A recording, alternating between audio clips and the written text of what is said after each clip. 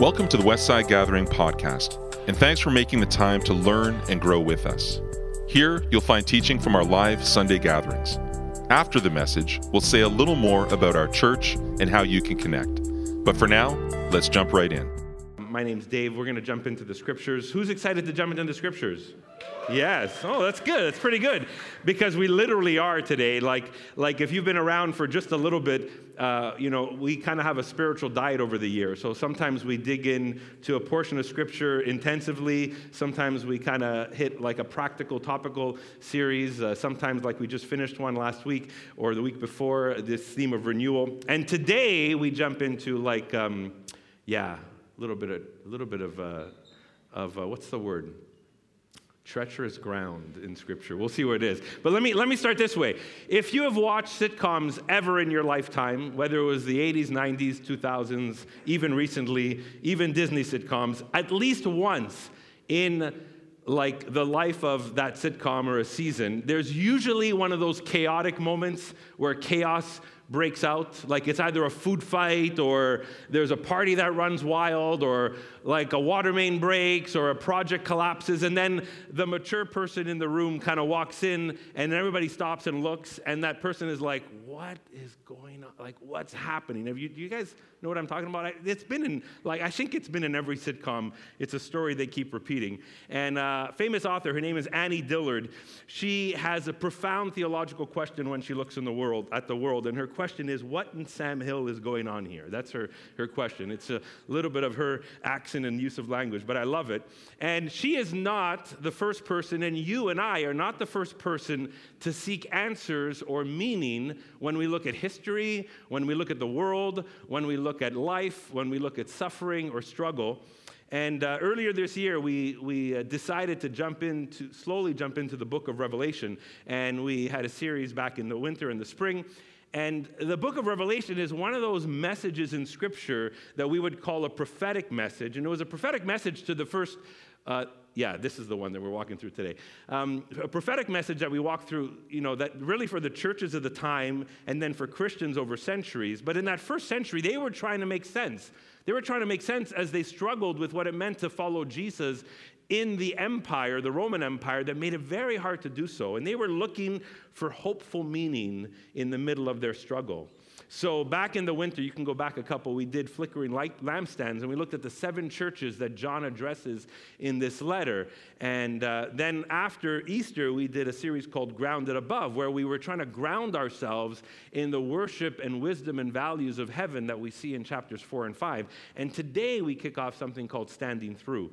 And we're going to try over 5 weeks, because there's a lot of repetition in the next few chapters, to kind of like cover Revelation 6 to 20. And so that's why I said we're kind of like on treacherous ground. This is going to be like an interesting few weeks for us. And like I told you, if you just connected with our church in the last month, we don't always jump in the book of Revelation for 5 weeks. In fact, it's the first time we do it in 19 years. So it's something that we're treading in. But when someone reads the book of Revelation, and when this prophetic message went to these first 7 churches, they were trying to make sense of the world. And they were asking, what in Sam Hill is going on in our world? What's going on in the empire? What's happening as we follow Jesus? And Revelation 6 to 20 gives us a lens. So we're going to read this dramatic portion here, chapter 6, together. And I thought it'd be great if we read it together because, some of us are not familiar with the kind of genre or language that Revelation uses. It's apocalyptic literature. It's not straight speaking or straight teaching. It's very imaginative. And so here we go, chapter 6, okay? Then I saw the Lamb, referring to Jesus, open one of the 7 seals. And just pause here. I'll come back to this, but we want to understand that this is coming from the previous chapter where we see this vision in heaven, and people are wondering, what's going to happen? How is history going to unfold? What's going on? And who's going to open the scroll of history? And finally, the Lamb of God opens the scroll, and here we find this scene. Then I saw the Lamb open one of the 7 seals, and I heard one of the 4 living creatures call out as with a voice of thunder, "Come!" And I looked, and there was a white horse, and its rider had a bow. A crown was given to him, and he came out conquering and to conquer. When he opened the second seal, I heard the second living creature call out, "Come." And out came another horse, bright red. Its rider was permitted to take peace from the earth, so that people would slaughter one another, and he was given a great sword. I told you, it's getting interesting. When he opened the third seal, I heard the third living creature call out, "Come." And I looked, and there was a black horse, and its rider held a pair of scales in his hand. And I heard what seemed to be a voice in the midst of the four living creatures saying, "A quart of wheat for a day's pay, and 3 quarts of barley for a day's pay, but do not damage the olive and the wine." When he opened the fourth seal, I heard the voice of the fourth living creature call out, "Come." I looked, and there was a pale green horse. Its rider's name was Death, and Hades followed him. They were given authority over a fourth of the earth to kill with sword, famine, and pestilence, and by the wild animals of the earth. When he opened the fifth seal, I saw under the altar the souls of those who had been slaughtered for the word of God and for the testimony they had given. And they cried out with a loud voice, "Sovereign Lord, holy and true, how long will it be before you judge and avenge our blood on the inhabitants of the earth?" And they were given a white robe and told to rest a little longer until the number would be complete, both of their fellow servants and of their brothers and sisters who were soon to be killed as they themselves had been killed. When he opened the sixth seal, I looked, and there came a great earthquake. The sun became black as sackcloth. The full moon became like blood, and the stars of the sky fell to the earth as the fig tree drops its winter fruit when shaken by a gale. The sky vanished like a scroll rolling itself up, and every mountain and island was removed from its place. And then the kings of the earth and the magnates and the generals and the rich and the powerful and everyone, slave and free, hid in the caves and among the rocks and the mountains, calling to the mountains and rocks, "Fall on us and hide us from the face of the one seated on the throne and from the wrath of the Lamb, for the great day of their wrath is come. And who is able to stand?" I got to pray before we continue. Let's do this. Lord, what a fascinating, dramatic piece of scripture we have here. And we just humbly come before it and before you. And may we hear your voice calling out to us and what it means to live in our world today. We thank you, God, for opportunities like this to engage scriptures like this periodically. And we just trust your work among us today. In your name we pray. Amen. Amen. Man, wasn't that crazy? Like, this was Lord of the Rings stuff right here. I mean, now, this is important. I would encourage you never to read Revelation 6 to 20 if you haven't read Revelation 1 to 5. I would encourage you never to read Revelation 6 to 20 if you don't read Revelation 21 and 22. Because 20% of Revelation is written before the question of evil ever comes up. Right? The first 5 chapters help draw us to Jesus, give us the foundation of who Jesus is, who sits on the throne, the call to those 7 churches at the time that John is writing, because the purpose is to work through evil in the world. We must get through Jesus first. Otherwise, we look at it with the wrong lens. And so I really encourage you, go back and read chapters 1 to 5, or go back and listen to our messages back in the winter and spring of this year. But let's be honest, we're entering a very strange piece of scripture. You know, I've read it several times, but reading it out loud among us was like, I was almost feeling like, should I hold back? There's a lot in there. Christians have struggled with texts like this and what happens over the next several chapters in Revelation for centuries. Martin Luther in the 15th century, he suggested we would avoid these passages of Scripture in Revelation. He thought they had no discipleship value. He thought, what's the point of reading this or teaching it? Because it's not giving us any value in what it means to follow Jesus today. And so he actually suggested at some point in his life that we avoid it. One reason is when people started getting on to looking for predictions and timelines in these texts, it often left them dry for what it meant to live today or in their present time period. Now, if you're just looking for headlines, if you're looking to match what we read here with something in the headlines, then you're going to find some of those things. But if you're looking for those headlines, it's sometimes harder to find what it means to follow Jesus today. And so we, back in the spring and the winter, I suggested we take a pastoral prophetic approach to this book and not a predictive approach. Those are 2 different ways. Prophetic, pastoral versus predictive. And why I had encouraged that we move in this direction is not because there's absolutely nothing in this letter for some future time, but because John writes this letter as a pastor to first century churches to figure out what it means to follow Jesus in their time. That's pastoral, and that's prophetic in a sense, God's word to them in their time and God's word to us in our time, and especially as they would struggle and we would struggle to follow Jesus in a world that doesn't follow Jesus. So it's pastoral and prophetic. That's our approach. And I'm not taking a literal or linear approach. In other words, once we leave today, don't search the internet for green horses. You know, like, where's the green horse today? What does it mean? And all that kind of stuff. Don't start trying to match political events with what happened in this vision. One New Testament scholar, Craig Koster, says this. He says, predictions aren't the right word here because it doesn't fall neatly into a timeline. And I discovered this the last several times I've read Revelation over the last years, especially over COVID, as people were like, is the book of Revelation very relevant today? And I started to see how it was really one big picture that you can look at it as, and not necessarily just one set of things going on. So not literal or linear, but a whole big picture. And here's why. We said this back in the winter, right? This is the revelation of Jesus Christ. This is the apocalypse of Jesus Christ. And the word apocalypse means an unveiling. We love to use that word for crazy things that happen in our world. But what apocalyptic literature does is it surprises us so much, and it kind of tears the veil across and says, look what's going on behind the surface. Look what's really happening in our world. Look at what's driving our world. Look at what's driving your life. And so all these incredible images that we just even read, they're apocalyptic in a way that they want us to kind of like rip the curtain across and say, what's going on here? What's at work here? What's happening under the surface here? What's happening in people's lives? And what is God doing about it? And where's Jesus in the middle of this? And so that's really important that when we read a book like Revelation, we understand what apocalypse means. It means an unveiling. And that's what was meant for those churches, that they could stop and say, oh, this is really what's going on behind the curtain. And so this last question in chapter 6 is really important for us. The question at the end of that sixth seal is, they ask, who will stand? Who can stand in the middle of this chaos?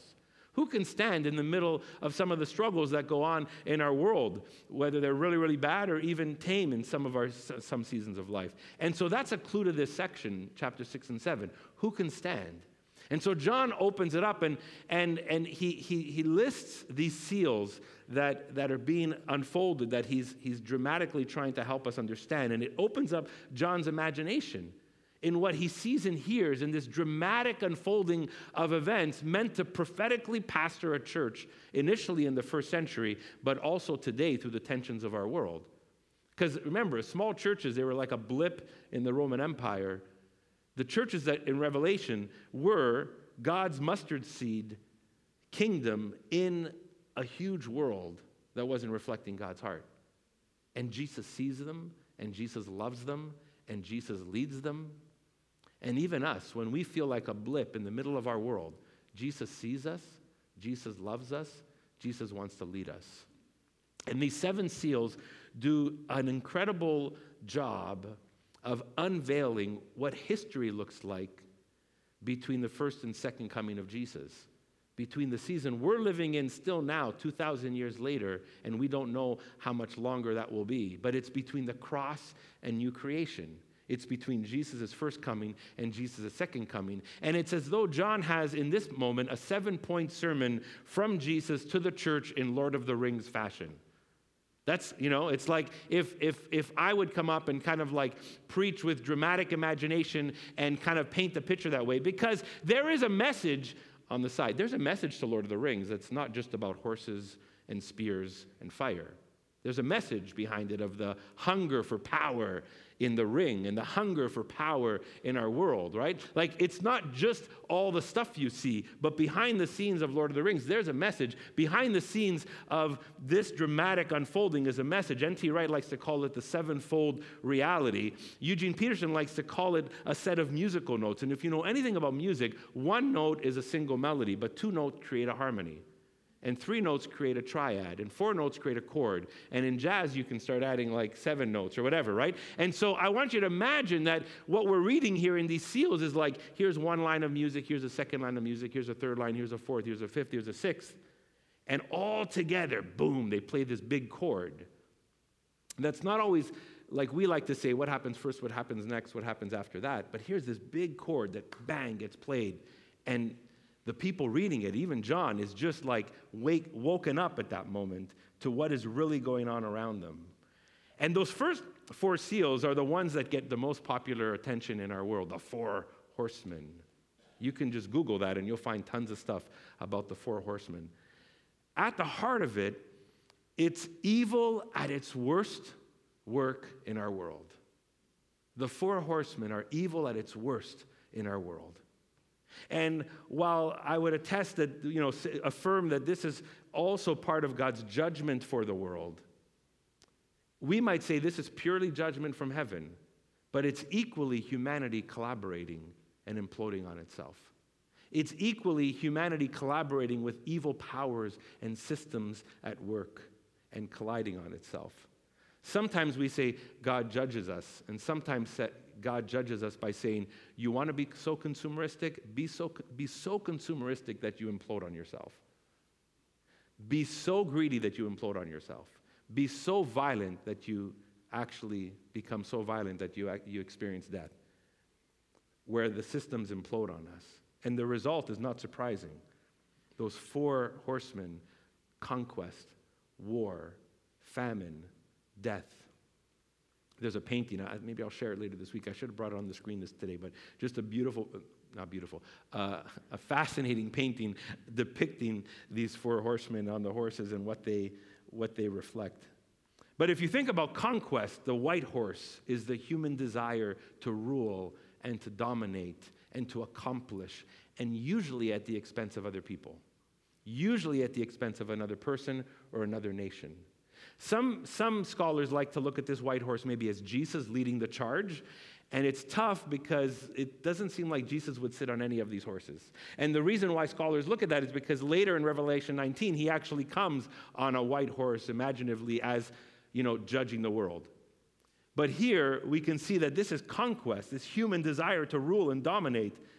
The red horse is war, where there's social evil. The black horse is famine, where there's economic and ecological evil. The green horse is death, where there's biological evil. Just stop for a second. This is how the world works at times. We don't want to, we can be covered by this with some of our economic security, some of our democratic security, some of the ways certain parts of our world function. But I remember a friend telling me once, take everybody's money away and see how long it takes for us to get to anarchy. This is partly how the world works. Just consider war for a second, the basic nature of humanity. Eugene Peterson says to be human is to be at war. War is destroying so you can win, killing so you can live, crushing so you can win the competition. Isn't that war? When you think of most wars in our world, most wars attempt to win, but they destroy while they're doing that. They want to live, but they kill while they do that. They want to win the competition, but they crush along the way. It's part of the hunger for conquest, for resources, for superiority. I know you guys, we can play the game Settlers of Catan, but in the real world, somebody loses. In the real world, one of those countries die. In the real world, there's casualties, right? And so I'm not saying you can't play Settlers of Catan. I'm just saying that when you really put it together, that's the hunger for conquest. Consider famine for a second. There's probably more than enough food in our world for everybody. I bet you if we kind of analyzed all the bacon in Walmart's warehouses, it could feed the world. Probably could feed the world.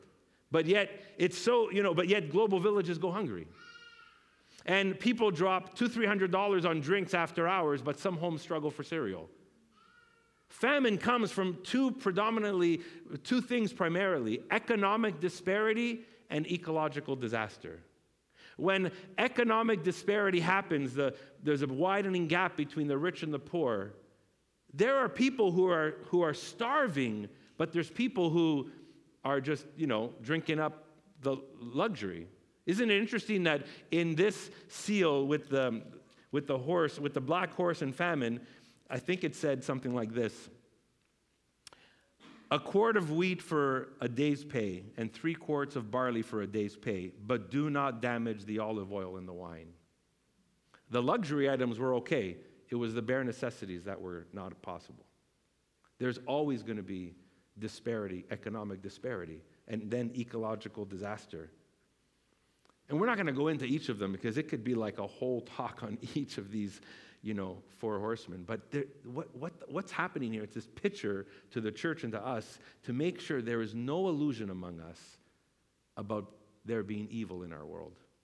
That we have no illusion that there's evil in our world. There is. In God's judgment and justice, his wrath is against this. And he primarily allows human agency, people themselves, they destroy themselves. Human action brings this about. At some point, God will deal and judge with finality. But in this moment, you can see that there's some human cooperation here. One author, Michael Gorman, a great book on Revelation, he says, when humans reject lamb power, or the power of the lamb, the power of Jesus, when humans reject lamb power, they experience it as imperial disaster, disordered desires, death, and destruction. Lamb power is the way of Jesus.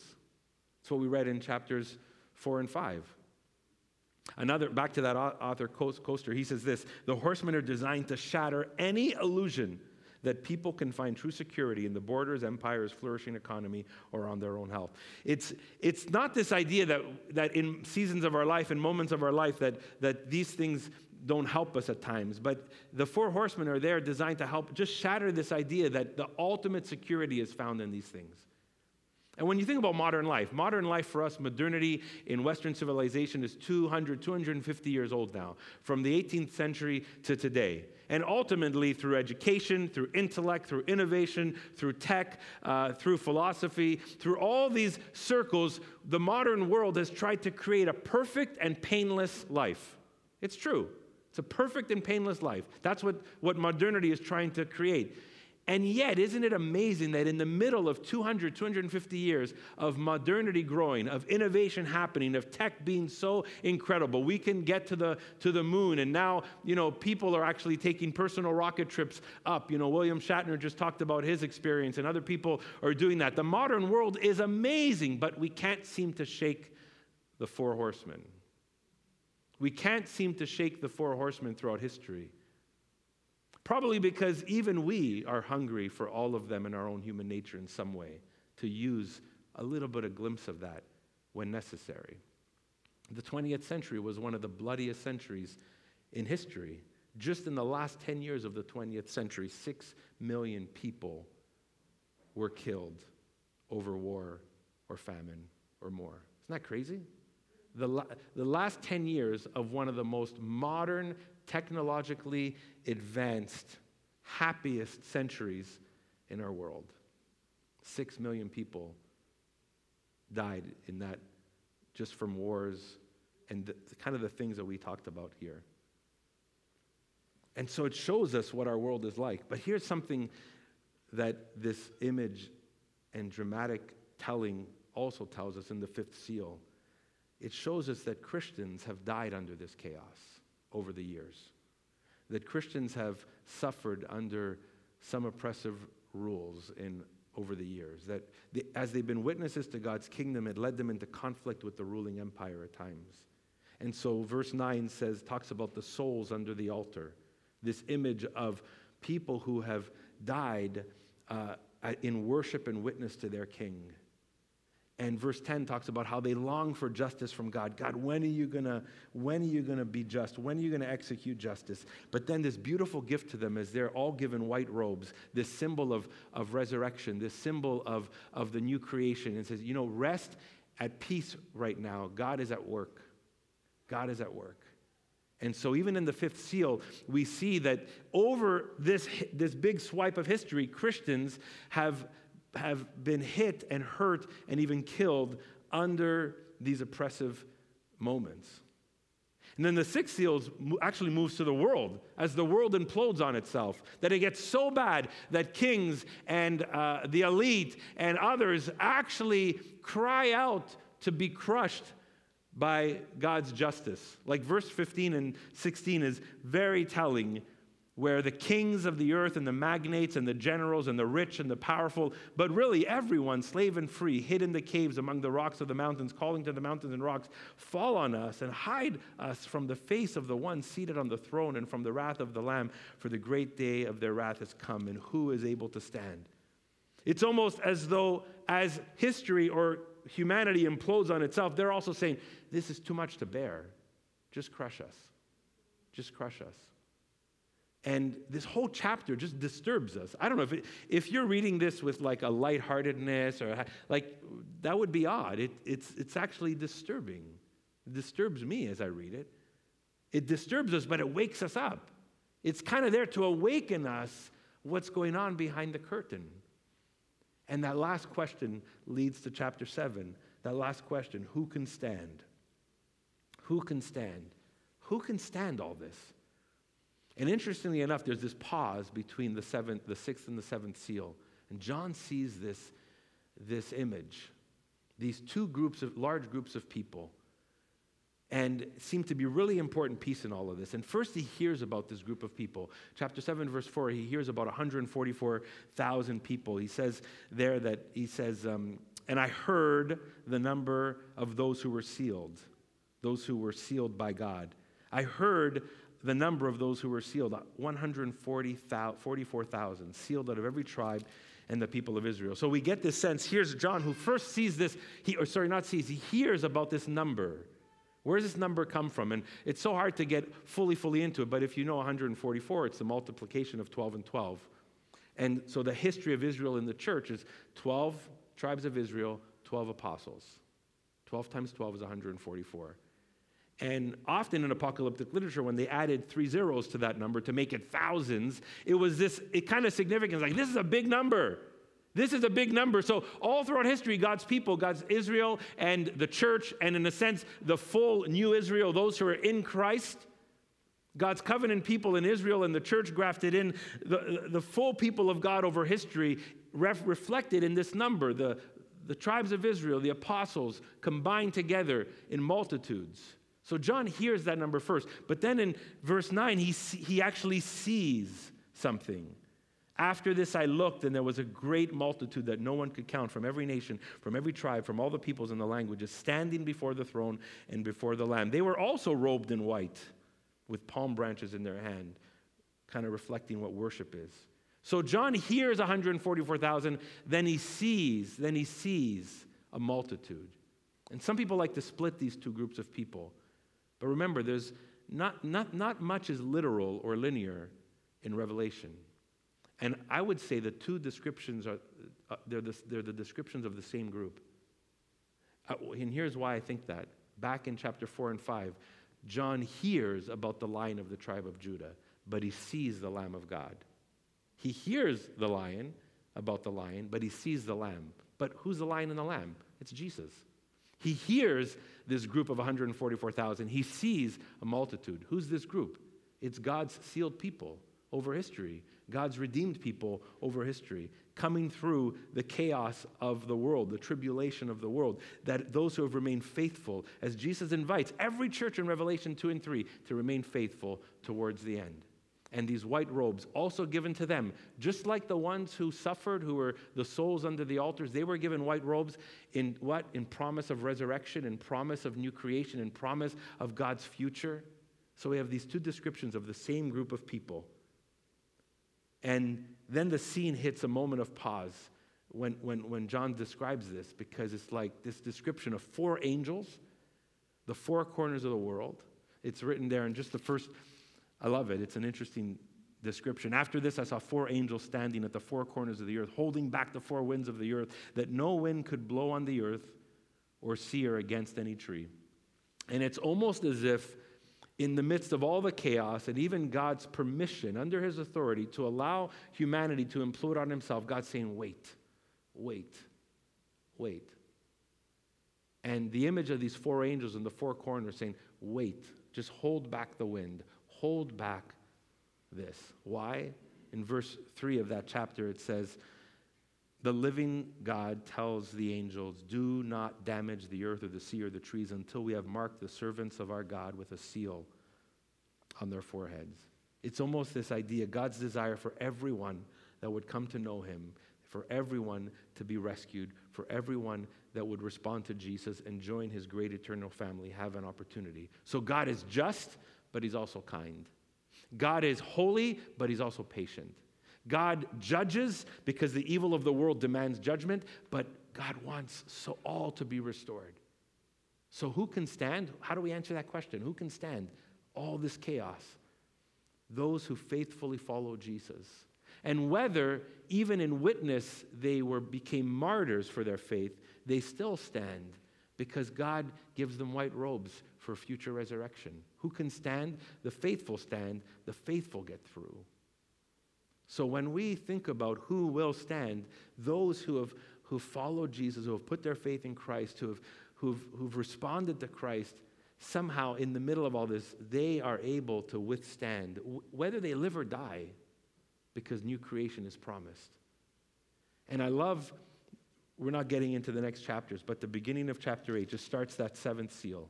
When the Lamb opened the seventh seal, there was silence in heaven for about half an hour. Remember, not everything's literal. It wasn't like on the clock, 30 minutes. But it was this moment of silence. Maybe, was it rest?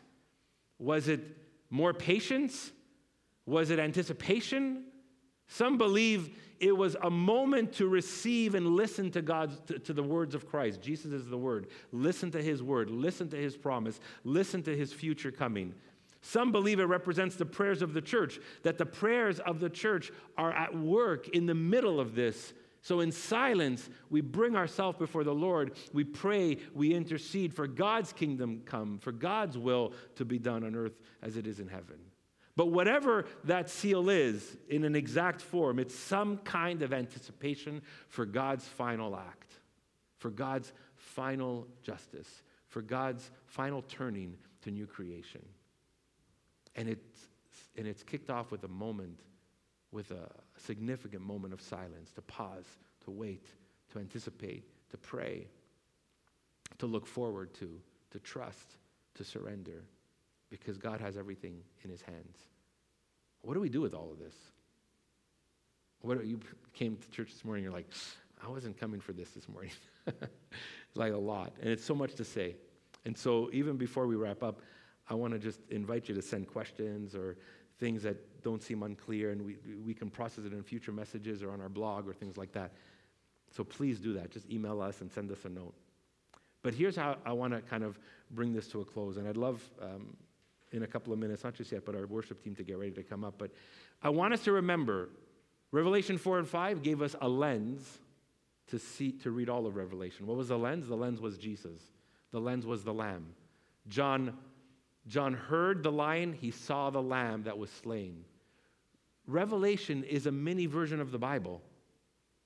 There's nothing in Revelation that's new that wasn't in the Bible. The gospel that was preached is the gospel in Revelation. The promise of new creation that was talked about is promised here in Revelation. So I want us to understand that the lens is still Jesus, the Lamb of God, who sits on the throne. John heard a lion, he saw a lamb. The lamb is the lens we interpret Revelation with. And remember this, the lamb never sits on the horses, on the four horses.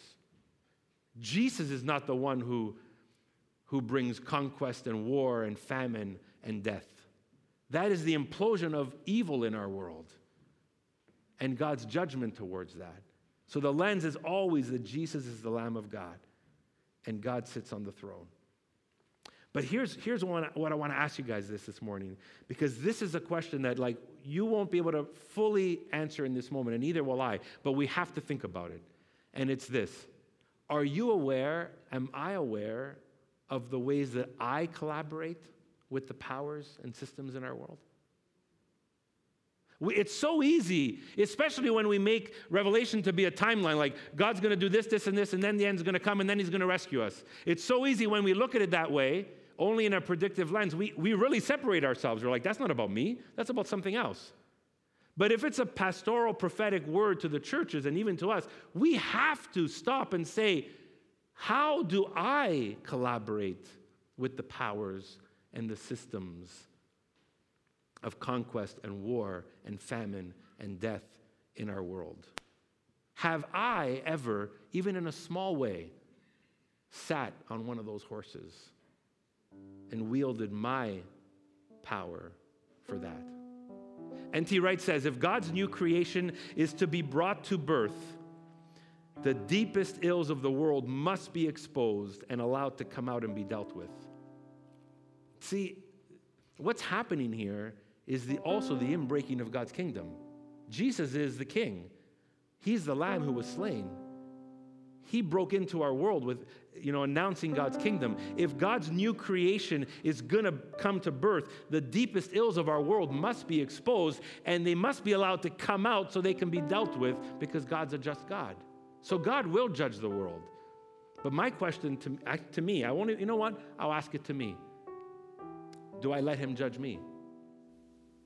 Do I let him judge me? See, his judgment is also a rescue from me participating in the social evils in our world that will end up destroying me and the world. If I let God judge me and examine me, he actually rescues me from participating in this, because that's just a path to death. That's just a path to destruction, not just for others, but for me. And it saddens me. Well, we have to be honest about this. I think it's so important that we're honest as Christians about church history. And that's my cue to end. Here's a broad sweep of just church history's view and association with war. In the first century, the first 3 centuries, the church's view of war was no war. For 4 or 5 centuries afterwards, somehow the church evolved into a view of just war. And then later, in several centuries later, somehow the church evolved into holy war. Did you see that? Isn't that strange? Over 1,000 years or 1,500 years, the church went from no war to just war to, maybe this is a holy war. And some of those that were sent on the Crusades were said, if you die on the battlefield, killing those who are coming against us, you will immediately go to heaven and find your peace. That made their war holy. All of a sudden, they attached a holiness to war. Previous to that, they only got to making war justifiable. Previous to that, they're like, God doesn't love war. Now, we could just look at that a trajectory in our own lives. That was a very simplistic review of that, and there's a whole bunch of nuance in the middle of that we could talk about. But that always, when I read that and I think about my own life, I'm like, how have I sometimes evolved from this is not the way of Jesus to I can justify this for this cause to I'm going to make this act holy and just put my stamp of Jesus on it. Do we ever do that in our own lives with other things? So let's be mindful. Let's let God judge us, examine us, because we can sometimes be participants. But here's the promise for you and me. The promise is, as God's people, we can stand through this. Whether it's history, whether it's our lives, whether it's the next season, whether it's towards new creation, we can stand through. Why? Here's why. Not just because of what we read in these 2 chapters, because Jesus already died. Jesus already went to the cross. Jesus already resurrected. Jesus is already the promise of new creation, and that promise is for you and for me. So we can stand through because Jesus already triumphed in the cross, in the resurrection, and he will fully triumph in new creation. And at that point, as it describes here and quotes Isaiah and later in the book as well, I love this, verse 17, for the Lamb at the center of the throne, just listen, will be their shepherd, and he will guide them to springs of the water of life, and God will wipe every tear from their eyes. That was a prophetic promise from Isaiah that ends the book of Revelation and is found here in worship right in the middle of these seals. You can stand through because when you follow Jesus and trust Jesus.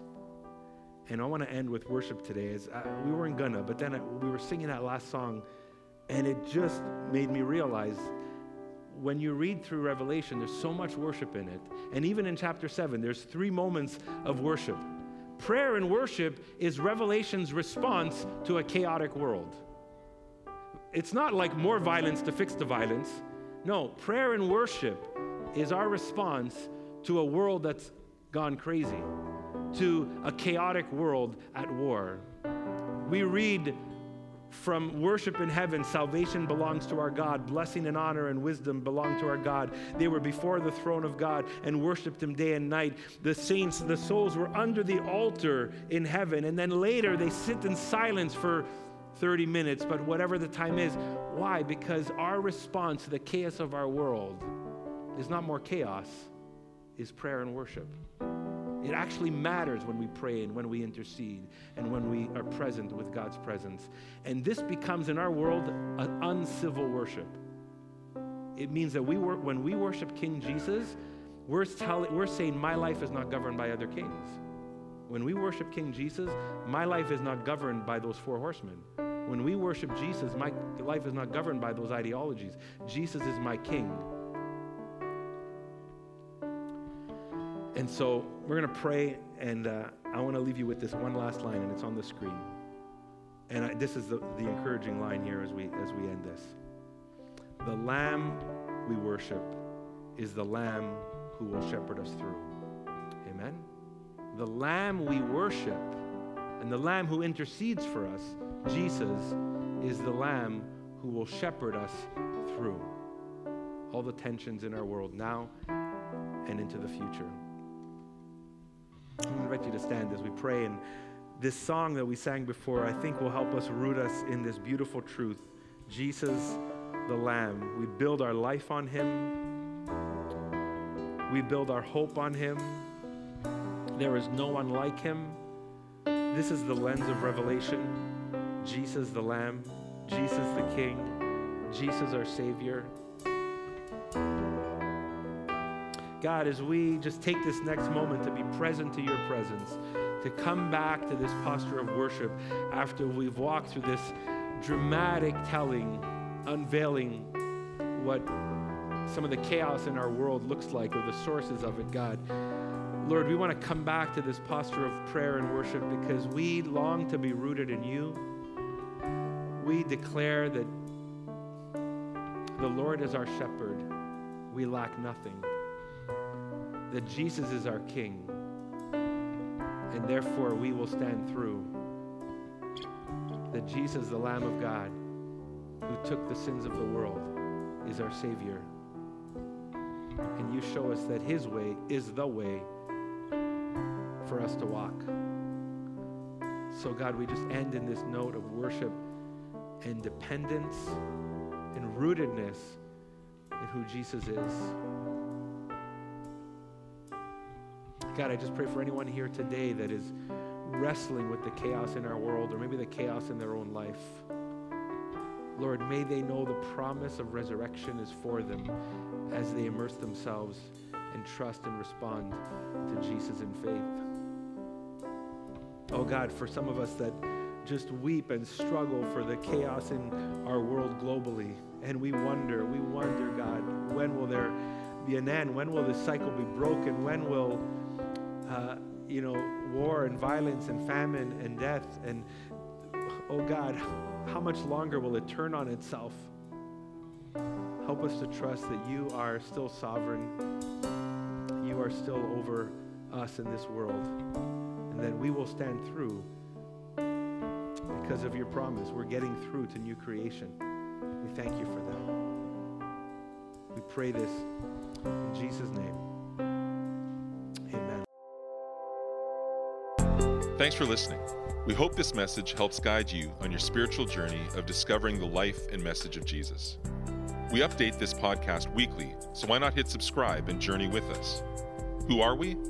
Westside Gathering is a local church in the West Island of Montreal. We're a simple community of faith where we want you to feel welcome, even if you're not into church or religion. We meet every Sunday, but you can also find smaller groups, environments, and resources for all ages between Sundays. Find out more at westsidegathering.com. You can also find us on Facebook, Instagram, and Vimeo. We'd love to hear from you. Ask a question, ask for help, or let us know how we can pray for you. If you'd like to contribute financially, just go to westsidegathering.com/giving. Until next time, peace.